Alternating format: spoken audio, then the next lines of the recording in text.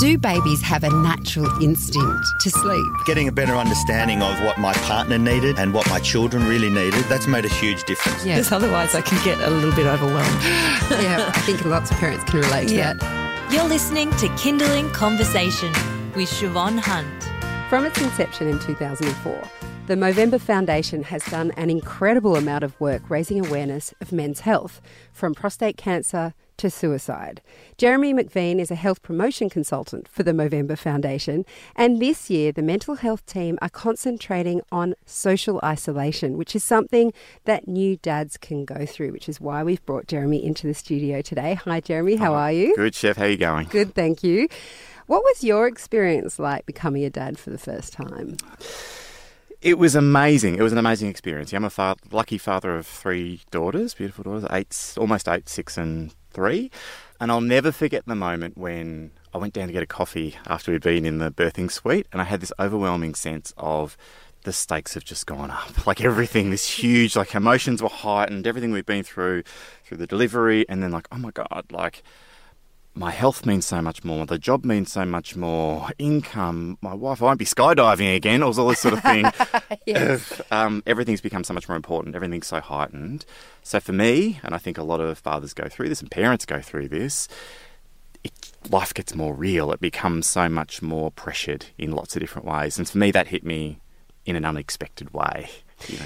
With that experience as well, I often think about the birthing suite. Do you think that sometimes gets lost a bit, the impact it has on dads to watch their partner go through labour, to have the baby, because you're a witness to all of this, but that has, I imagine, its own intensity. And in some ways, I felt for my husband a lot. Now, 6 years later, maybe not at the time. But do you know what I mean? Like the only time I thought now is time for me to ask for an epidural is because I looked at him and he was crying because I was in so much pain, you know, and I felt like, wow, how do you deal with that? Because I couldn't deal with that if it was someone I loved. It's full on, and everyone has I love talking about birth because it's such an individual experience, and some can happen quickly, some can happen for a really long time, like days. But yeah, it's difficult. And obviously, firstly, got to say, mums have the tougher gig. There's no question. It's not easy. But yeah, it's difficult, as you're saying. It's to see your partner going through such a painful, difficult time, it's almost kind of primitive in the way that it happens. And I'll never forget, the first time round, the amazing midwife, Ham, looked across at me, and I must have gone a bit pale or something. She goes, Jeremy, just grab that stool over there and maybe get yourself an orange juice. Very calm. She'd been around the block a few times. She probably saw me and thought, and for me, like I don't love blood and stuff like that. That just wasn't the issue in the slightest. It was the emotion and, like you're saying, seeing your partner in such a way. And so, yeah, I found it. You get the shakes. It's pretty overwhelming. And so that's, like you're saying, it's not only are you now responsible for this human being that comes without an instruction manual, and you walk out of the hospital and you can't believe they let you out. Yes. It's like, where was the frisks down and everything that's required? Wow, here we've got this kid that moment, and you drive home slowly and all that stuff. So you're dealing with this hugely increased responsibility, plus all that stuff that you've just gone through, which is unbelievable. Is that a point where dads might fall in a hole, like because they are so concentrated on their partner, on the new baby, that they don't notice all these things that have happened in their own lives that are quite overwhelming? For sure. I mean, the focus becomes absolutely on being a provider. Like it kicks in for a lot of men, and I know my personal friends have people you wouldn't expect kind of had this kind of, oh my God, I've got to provide. And what does that mean? And in generations gone by, that meant earning enough money and supporting in that way. And what's happened in one generation, like my dad, just to go back to the story we were talking about, I've got 2 older brothers. He was only at the birth of me. He wasn't at the birth of my 2 older brothers. And I'm 44 years old. And in one generation, there's no way I wasn't going to be there. Like it was just an expectation now that dads are much more hands-on. So now we're getting involved, fathers are getting involved in that way. And our roles have changed. And then the pressures change as a result of that. So being more hands-on leads to different experiences and different challenges, balancing work-life and all this type of stuff. So the focus is absolutely for fathers on how they can best support. And this is a really important thing about this conversation. It's really hard. It's a really challenging time. You're adjusting to lots of new stresses in your relationship, lots of new stresses in your social environment. Social isolation becomes a huge thing. Work, you become more dependent on work because you're probably down to one income. There are a lot of pressures on fathers, and with Movember, a lot of the focus of the Movember's work is on stressful life moments when we know guys can struggle. Ending employment is one of those moments, and becoming a father is also one of those moments. Those key moments in life where we know guys can really struggle, and reaching out for help and having the right connections around them can make all the difference. Can you talk to me about social isolation, particularly for dads? As a mum, most women, if they go through at least the health system, will find they walk out of hospital almost straight into a mother's group, because you're set up in different parts of Australia. It works differently, but most of us will be connected to other women in our local area. Yeah. If you're not actually given that instruction, there are ways of finding your own community. What happens when you're a dad? Not the same way. I went to one class before the first child, and that was it. And so, those systems aren't set up. So Movember's focused on a couple of things in that space. One is personal social connection, so improving that amongst fathers in Australia and across the globe. So encouraging sharing, like reaching out for help and supporting within your social environment with your, whether it's family or your friends. And then Movember also funds groups such as a group called DGI, which is Dad's Group Incorporated, that have seen the issue that you're talking about, Chef, where a lot of guys are socially isolated, aren't able to have those conversations. And so they are working with local council to connect men locally in the way that mothers groups do. Because they have such a fantastic benefit. You can, without wanting to use a too clinical kind of term, you can normalise challenges. You can go, oh, we're not sleeping, this is going on. And it sort of melts the stress away because you can share that with someone else. And it makes such a difference that, other people are going through this. And how are you tackling it? And so for guys to get that kind of support is really important. And in many, many, many cases, it's not there at the moment. Do you find, as a dad, even now that your kids are older, that social isolation can continue? Yeah, absolutely. It does. As I mentioned earlier, gender roles are shifting hugely, which is fantastic. So you've got to be careful talking in stereotypes, but often still, even though paid parental leave is becoming more equal, men aren't taking up, even when it's available, men aren't taking up paid parental leave to the degree that women are. And so there's some work being done as to why. Let's unpack what's going on culturally that's discouraging men taking paid parental leave. So that leads to a situation where more often than not the primary carer tends to be a mum. And that then leads to, even as older kids, like an experience that I've got now, my kids are in primary school, when we go to, a couple of weeks ago, into an art show at school. And my wife's walking through, and I'd like to think I'm a fairly hands-on dad doing drop-offs and stuff, but it was really noticeable. We're walking through the gym where the art was, and my wife's going, hi, how you going? And she knew half the room, but I knew none of them. And part of that is the opportunity of being there more frequently, which tends to happen if you're more involved. And another thing, and I must admit, guys just aren't as good at it. We're not kind of trained from young kids to build those kind of relationships and reach out to people. There's a really positive movement where I think men are trying to do it. There's a WhatsApp group going for the kids at my school that are trying to get out for a beer every now and again or watch a footy.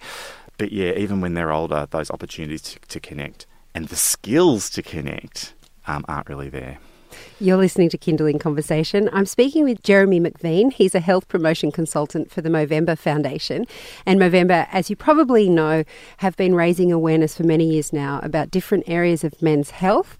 And Jeremy was explaining that instead of concentrating on specific ages, Movember concentrates on areas of stress. And becoming a father can be one of those stress points. So Movember are looking at sort of decreasing social isolation for dads and finding a way that they can connect with each other. You mentioned then that maybe dads aren't as great at connecting with each other as mums are because we grow up doing that. Mm-hmm. Yeah. The other thing that I've noticed is that I feel like it's very natural for us to speak about personal situations probably quite quickly, yes. At least in my case. And we don't mind that kind of sharing and that that sort of intimacy with someone after we've spoken with them for a few times. Is that a uncomfortable conversation for men to have? Because if they're in that place, particularly as new dads, when they're struggling, to admit that kind of vulnerability doesn't seem like something that is an easy thing for men to do. No, it's challenging. So, and this is something that Movember's tackling head on, like many other organisations. And this is what's often referred to as toxic masculinity, or the way that masculine stereotypes are not serving us well. And one of those is men being brought up to be stoic, to be strong. I mean, we run workshops and ask the group explain what it is to be a man, and straight away out comes strong, stoic, sort it out, get it done, don't cry. And so it's really kind of get it done, take action, and don't show vulnerability. And that's not serving anyone well. So there's a lot of work being done to change that and to demonstrate that through really strong role modelling, and there's some fantastic people doing really great work around, it's actually strong. It's gutsy to go there. It shows strength to drop your guard and say, look, this is difficult. I'm not sure all the way through. I need a little bit of help and guidance. That shows real strength. A movement called strengths-based masculinity is taking these things that can serve us all really well to say, yeah, courage is a really fantastic quality, but courage doesn't mean isolating yourself and dealing with it on your own. Courage is having the strength to be honest with those people around you and say, look, I'm really not sure.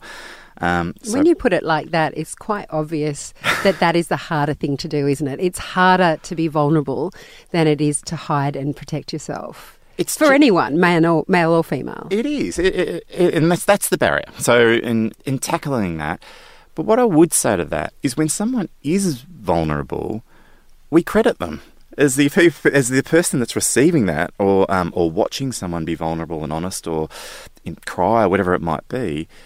As a person viewing that, we all give them credit. And so it's underlining that and to actually show that you're not He-Man and you're a human, and you have these emotions. On the receiving end, it's always a credit to you for doing that. But that means when you're a dad or you're going through a difficult time, you don't do it on your own. No man's an island, and that's serving us really poorly. You mentioned before a few things that Movember is doing that are available to dads if they want to make that connection. One was the Dads Group. Yep. Please refresh my memory. What was it called again? Dads Group Incorporated. Dads Group Incorporated. Where can people access that? That's via the web. So you just Google Dads Group Incorporated or DGI, and then there's, through that website, fathers can connect with local fathers in their area. Brilliant. Is that nationwide? Yes, it is. Fabulous. And what's your advice for how women might be able to help their partners if they look at them and they think, I mean, I've got to say my own case, my partner he loves his time at home, noodling on his guitar is how he puts it. Whereas every opportunity I get is to go out and see my friends. So some dads are more homebody-ish in that way. Yeah. How can we help our partners recreate those strong social connections again? Yeah, it's doing what you've talked about, Chev, and that's encouraging it to happen. And again, it's this thing like I was talking about. Men aren't as good at it as you are. So, like, girls often grow up, and again, these are stereotypes, but playing with dolls and doing conversational play and in the play yard, boys are breaking things with trucks and stuff, smashing stuff up, being running into walls. Yeah. That's what my son did this week. That's fine. Is he okay? He's okay. Good. Big egg on his head, but he's fine. Cool. So yeah, we do things like that as young fellas, and then when we grow up, we don't have the skills to the degree that women do a lot. So it's encouraging dads. And one thing that we talk about at Movember is, and it sounds funny, but catch up with your mates. It's good for you. It's a good thing. And whether it's noodling on a guitar or feeling a little bit like mothers so often do, the guilt, I'm going to go out with my mates tonight to catch up with them, but I'm not at home helping. And there's some guilt that comes with that I think all parents feel. And so, but encouraging our partners to work through that and tag each other out to go, no, catching up with your mates is really good for you. Catching up with any friends and being socially connected is one of the best things you can do for your health. Like exercise, like eating well, it sounds odd, but catching up with people is equivalent to those things in terms of your health, your overall health. So encouraging partners to do it because it helps you and the family. Yeah, brilliant. There's lots of great ideas there. We might put some links up on the website to do with those fathers group in particular. Great. Jeremy, thank you so much for your time today. Thanks for having me. That's Jeremy Macvean. He's a health promotion consultant for the Movember Foundation. You've been listening to Kindling Conversation. If you enjoyed it, there's plenty more where that came from. Find other stories and interviews at our website. Just head to kindling.com.au.